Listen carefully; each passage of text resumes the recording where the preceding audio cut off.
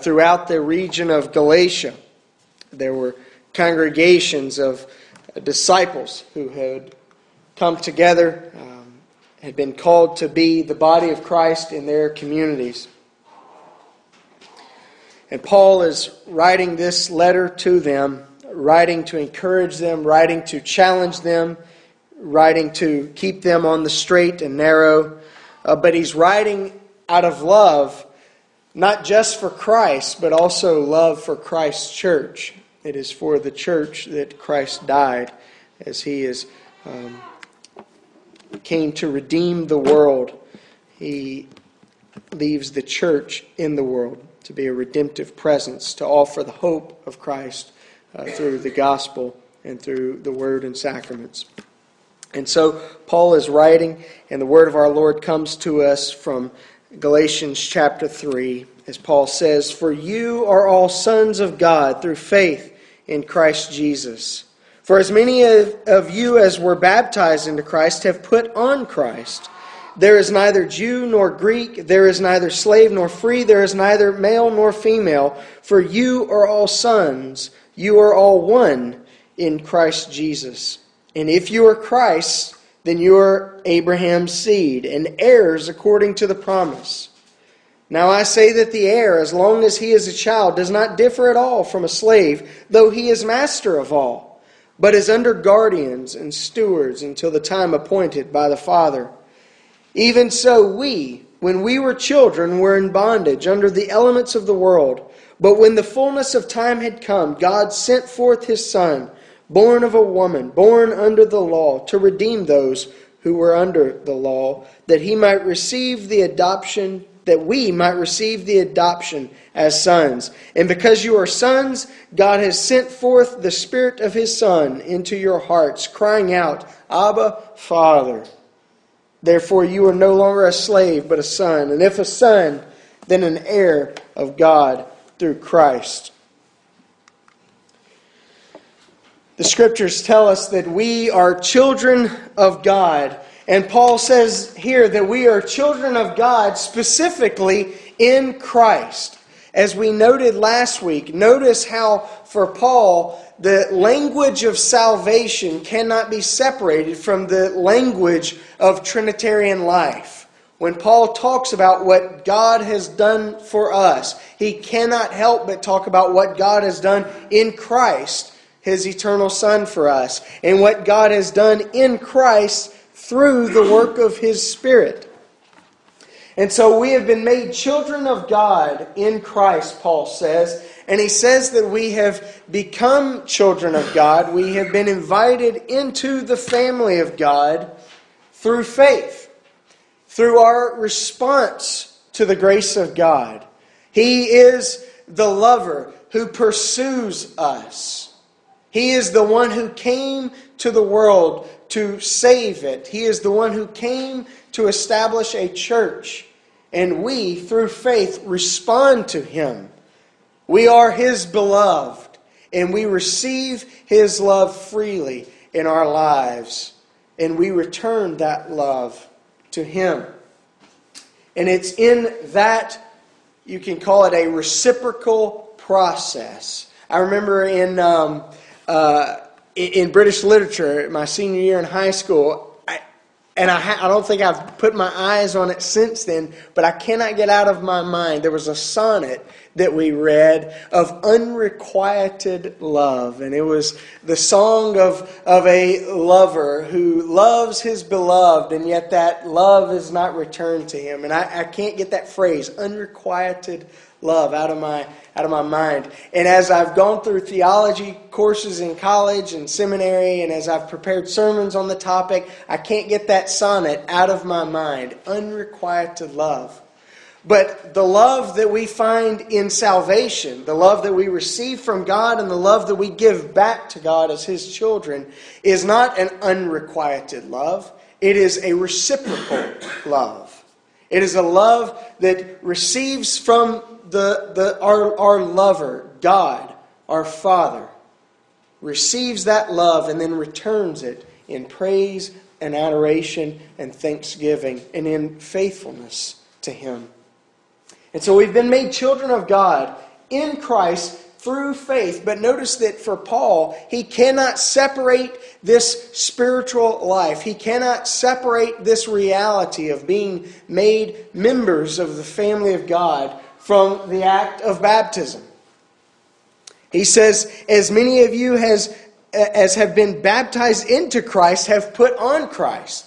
Now that may make us uncomfortable as regretful beneficiaries of the Enlightenment. I hate to put it that way, but that's honestly what it is. When we come to passages like this in the Scriptures, we kind of squirm and worm and, what's all this talk about putting on Christ in baptism and this idea of being made children of God through the waters of baptism. But it's there all throughout the New Testament. Paul cannot separate our response of faith in God and our being brought into the family of God from the act of baptism.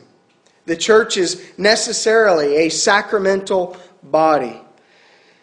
There is a sacramental life within the family of God as God gives Himself to us mysteriously and we give our lives back to Him.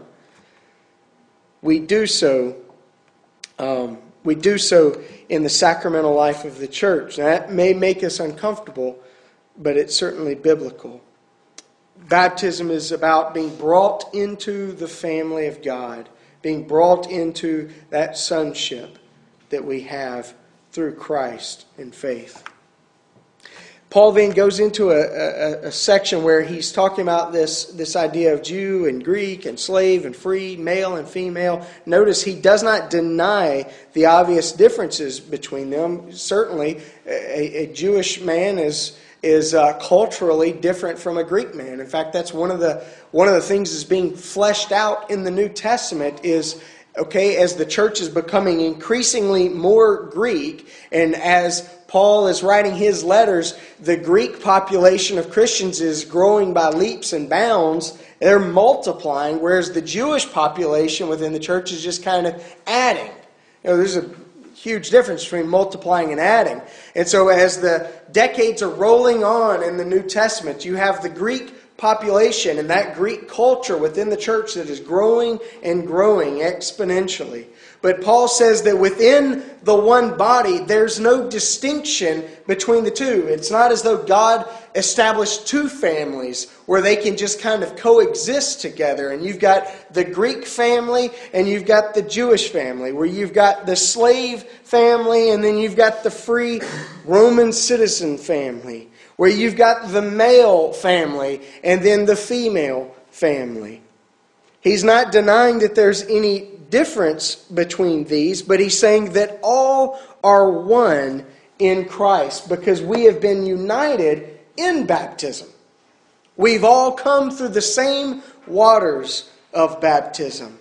And we've all been made one in Christ because we've been brought into the same family.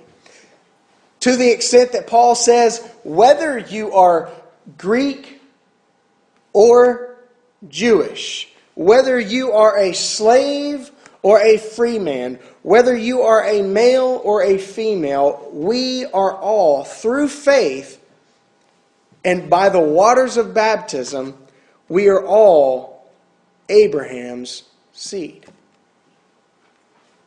Now that's interesting. Very interesting.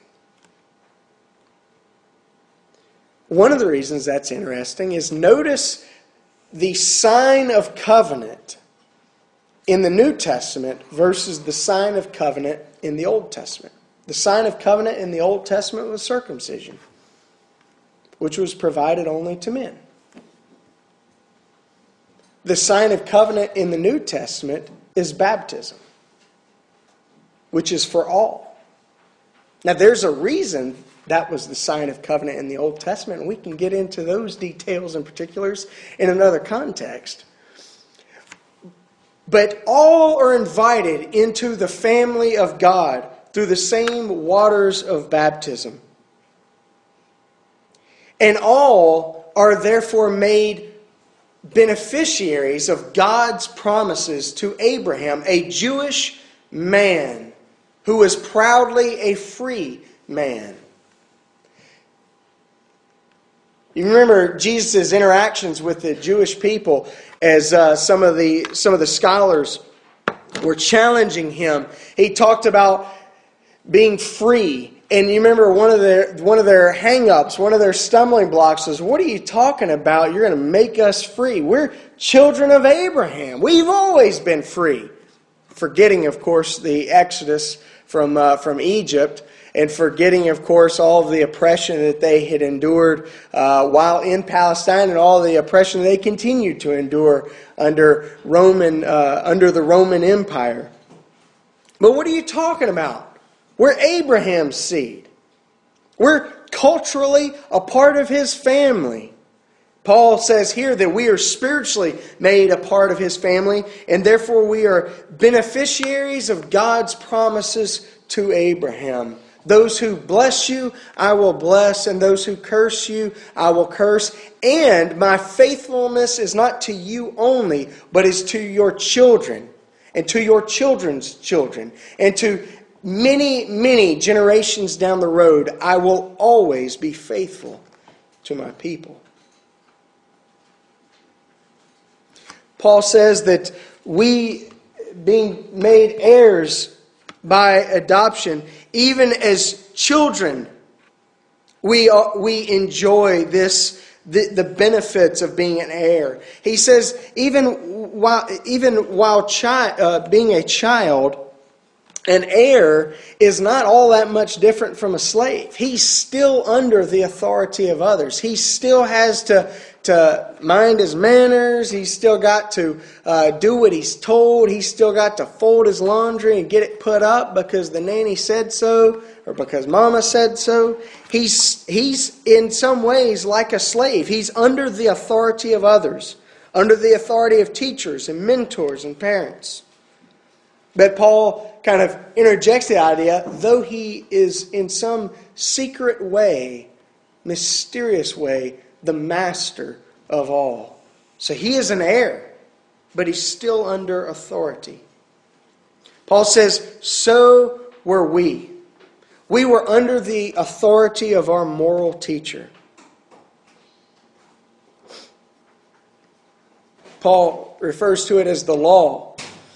The Jewish people spoke of Torah, which was the law, as the term we use, but it's the instruction of God. It is God's teaching rubric to us. It was a catechism of sort, where God brings us under this moral teacher to shape our minds, to shape the way we think of God, to shape the way we think of ourselves and others, and to shape the way that we relate to God and the way we relate to others. Paul says we were once children also. We were under the authority of that moral teacher. We were under the instruction. We were being taught as children. You remember God's promise in the Old Testament of a new covenant. And you remember Jesus' words on the night that he was betrayed as he instituted the sacrament of the Lord's Supper. He said, lifting up the cup, he said, this cup is the new covenant which is in my blood. That was Old Testament prophetic language. You remember the new covenant in the Old Testament prophets was not that God would forsake his law for something else, but that God would put his law within our hearts. So much so that the prophet said, you won't have to teach one another, don't do this and don't do that, and make sure you do this and make sure you do that, because God would live within our hearts, and from the inside out he would teach us. So Paul says that in the proper time, when the fullness of time had come, at just the right moment, God the Father sent his Son to bring us out from under that external and oppressive law and into the fullness of life, the fullness of a mature heir, one who knows how to live, one who balances his checkbook because he knows how to do his math, not one who has to practice 2 + 2 and 2 × 3 and that sort of thing. And so he says that Christ came, the Son of God came, bringing us freedom, bringing us into the fullness of life as the children of God. And Paul says that because we have been made children of Him through adoption, He's put His Spirit of adoption within our hearts. And he says that Spirit cries out, Abba, Father. That Spirit gives us the assurance that we are children of God. Now, you can make a huge to-do over this phrase, Abba, Father. And yes, it is a term of endearment, kind of akin to us referring to our fathers as dad or daddy.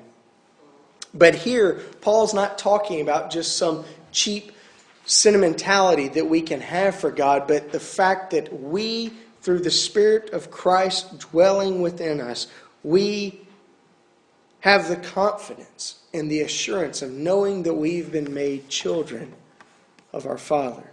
Amen. That He has adopted us into His family. That He has put His seal upon us through His Spirit. That He's brought us in. That we're not outsiders gazing in through the windows, wondering what it's like to be a part of that family. He's actually brought us into the family. And the Spirit of adoption. Notice Paul refers to the Spirit here as the Spirit of the Son.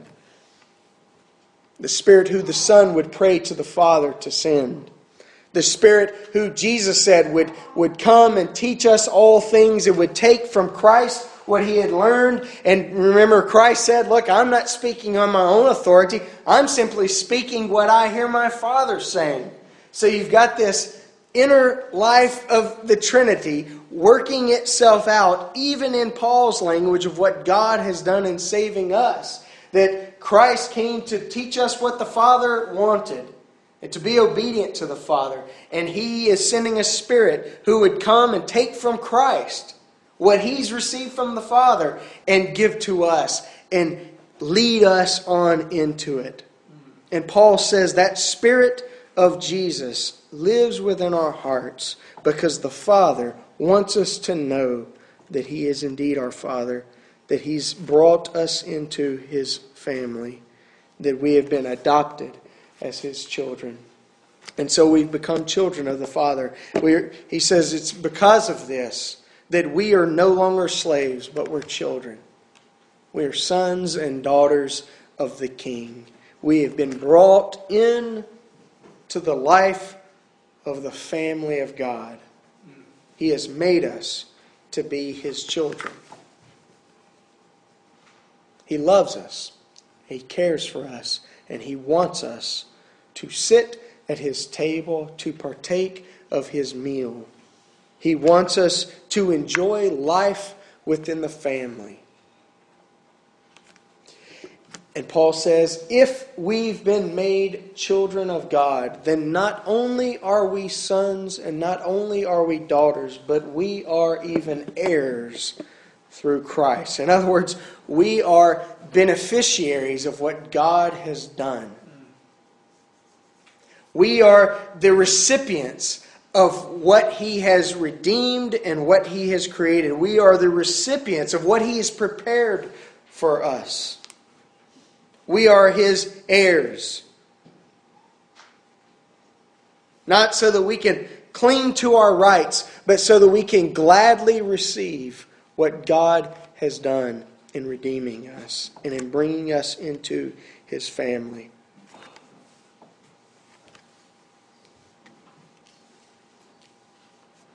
You know, one of the reasons I so greatly love the church is because it is in the church that we are guaranteed that we are not alone.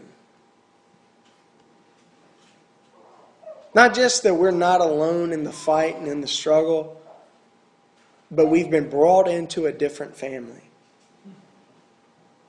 Not divorcing us from our old family, not telling us that our family at home is obsolete or illegitimate or anything like that, but we have been brought into a larger family. It's almost like joining the mob, right? Sometimes, Lindsay jokes with me because when we go to Pasta Bella, I like getting the big round tables, and we've got the kids all around, and I got my arms up, and I'm acting like a big mob boss or something. I'm being very lighthearted, but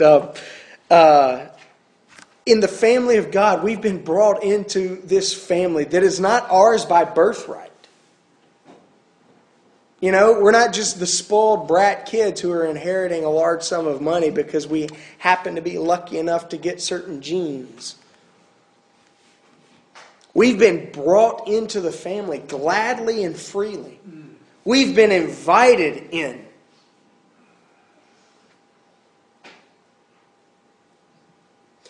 My dad is adopted. And I remember when I first discovered that or heard that when I was a kid, I was like, really? I had never known. I was pretty young at the time. But since then, I've been kind of not puzzled, but enamored with that idea in some sense. You've probably heard me say before, I don't know what it is to be adopted. But one of the things that my dad has always said about it is that it brings a sense to him that he was chosen. His parents said, "You are not ours by birth, but we want you to be in our family. We want to love you as our very own. We want to provide for you. We want to feed you and clothe you. We want to help you create a world that is happy, and we want you to feel secure here." Now, my parents had to raise me. They had to just put up with it. I think there comes a point where the decision's made and you can't go back on it. But that's the sort of language that Paul is using when he talks about the church as God's family, brought into the family, brought to the table by adoption. He's given us His Spirit. He has initiated the love. He has given us His love without strings attached, without any reservations. He has said, "I love you and I want you to be in my family." What do you say? And so when we're brought into the life of the church, families always have kind of rites and ceremony and traditions and things like that. And I'm not saying that the sacraments are simply that. But one of the things that this family has done, because God has ordered it, is that when we welcome someone into the family, we welcome them through the waters of baptism. Sometimes as children. One of the things I always say about infant baptism is you're either going to raise them to be a child of God or a child of the devil. There is no middle ground. What are you going to raise them to be? And notice that kind of fits with Paul's language here. Even while the heir is a child, even before he's reached maturity, even before he's received the inheritance for which he's been made an heir, he's still the heir. And so God welcomes us into His family. Not just in some cosmic church level that, yes, we share membership in the family that is enjoyed in Russia and Mexico and Canada and England. Not just in that sense as well, but in a particular sense, as we are called to be a congregation of God in our community. We are called into His family. And we're called to live out what it is to be His children. Because He's given us His Spirit. He's made us His children. And we have been made heirs through Christ. And so as His family, He brings us in. He washes us, bathes us in baptism. And He feeds us at His table, where His eternal Son says, "Take and eat. This is my body. Take and drink. This is my blood of the new covenant."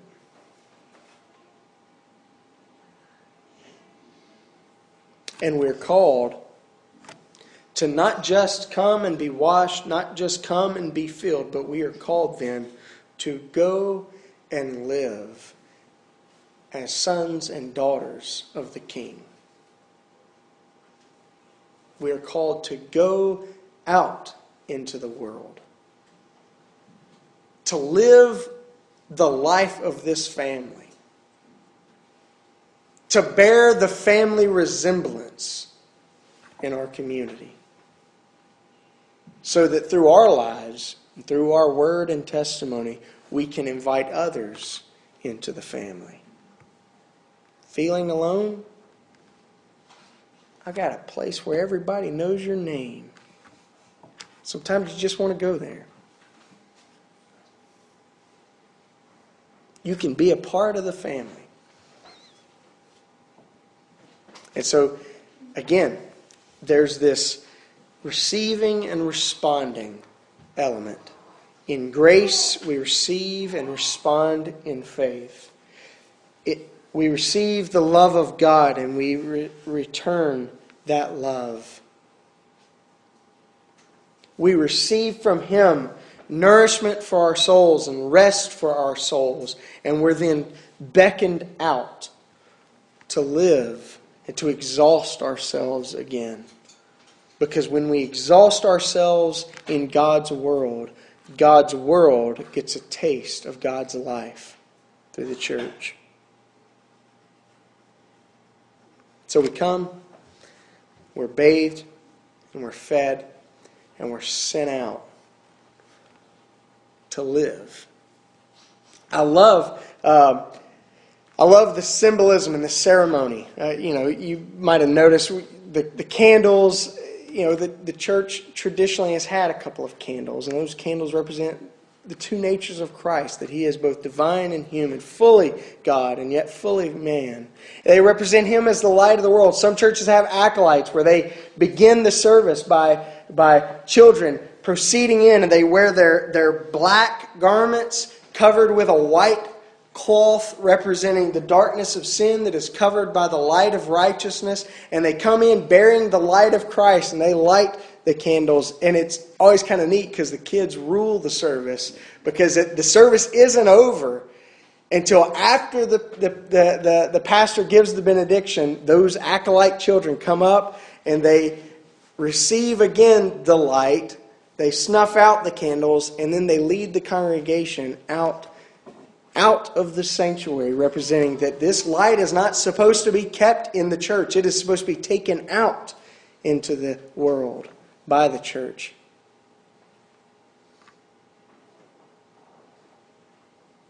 You might wonder why Daniel and I wash our hands before touching the elements. There's a number of reasons.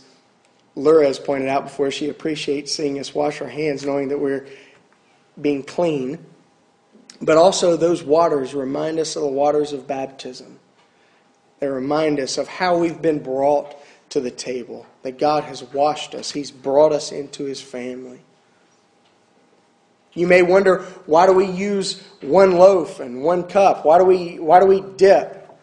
Well, it is in keeping with that language of Paul, that there is one body. We are called to be one body. We are called in unity to share of one meal together. There are a lot of things that families do. We have family traditions at Thanksgiving and Christmas Eve, and we have family traditions on the 4th of July and all sorts of things. The family of God has a number of traditions. And those traditions are given to us by God Himself, and those that we create for ourselves, like the numbers of candles and things like that, they help point our eyes to what God has done for us. Let us pray. Father, as we come to you, we come to receive from you your grace. We come to return to you our faith. We come to receive from you your great love for us, and we come to express to you how feebly but deeply we want to love you. Lord, we come to receive from you nourishment from our soul, for our souls from your Son. And Lord, we pray that you would give us the grace and the strength to walk in the world, to be in it and not of it, to be the light of Christ in the world, to live as those who resemble the family. Lord, we thank you for inviting us in. We thank you for making room for us within yourself. We thank you for making a home for us.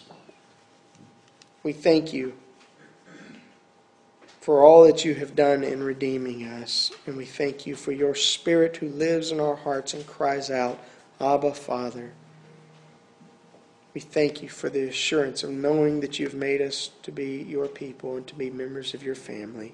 And we pray that as we prepare ourselves to come and to receive from you at your table, that you would search us, that you would quicken us, that you would push us and challenge us where we need to be pushed and challenged, that you would remind us that all good and perfect gifts come from you, the Father of lights, and remind us that we've been made to be members of your family.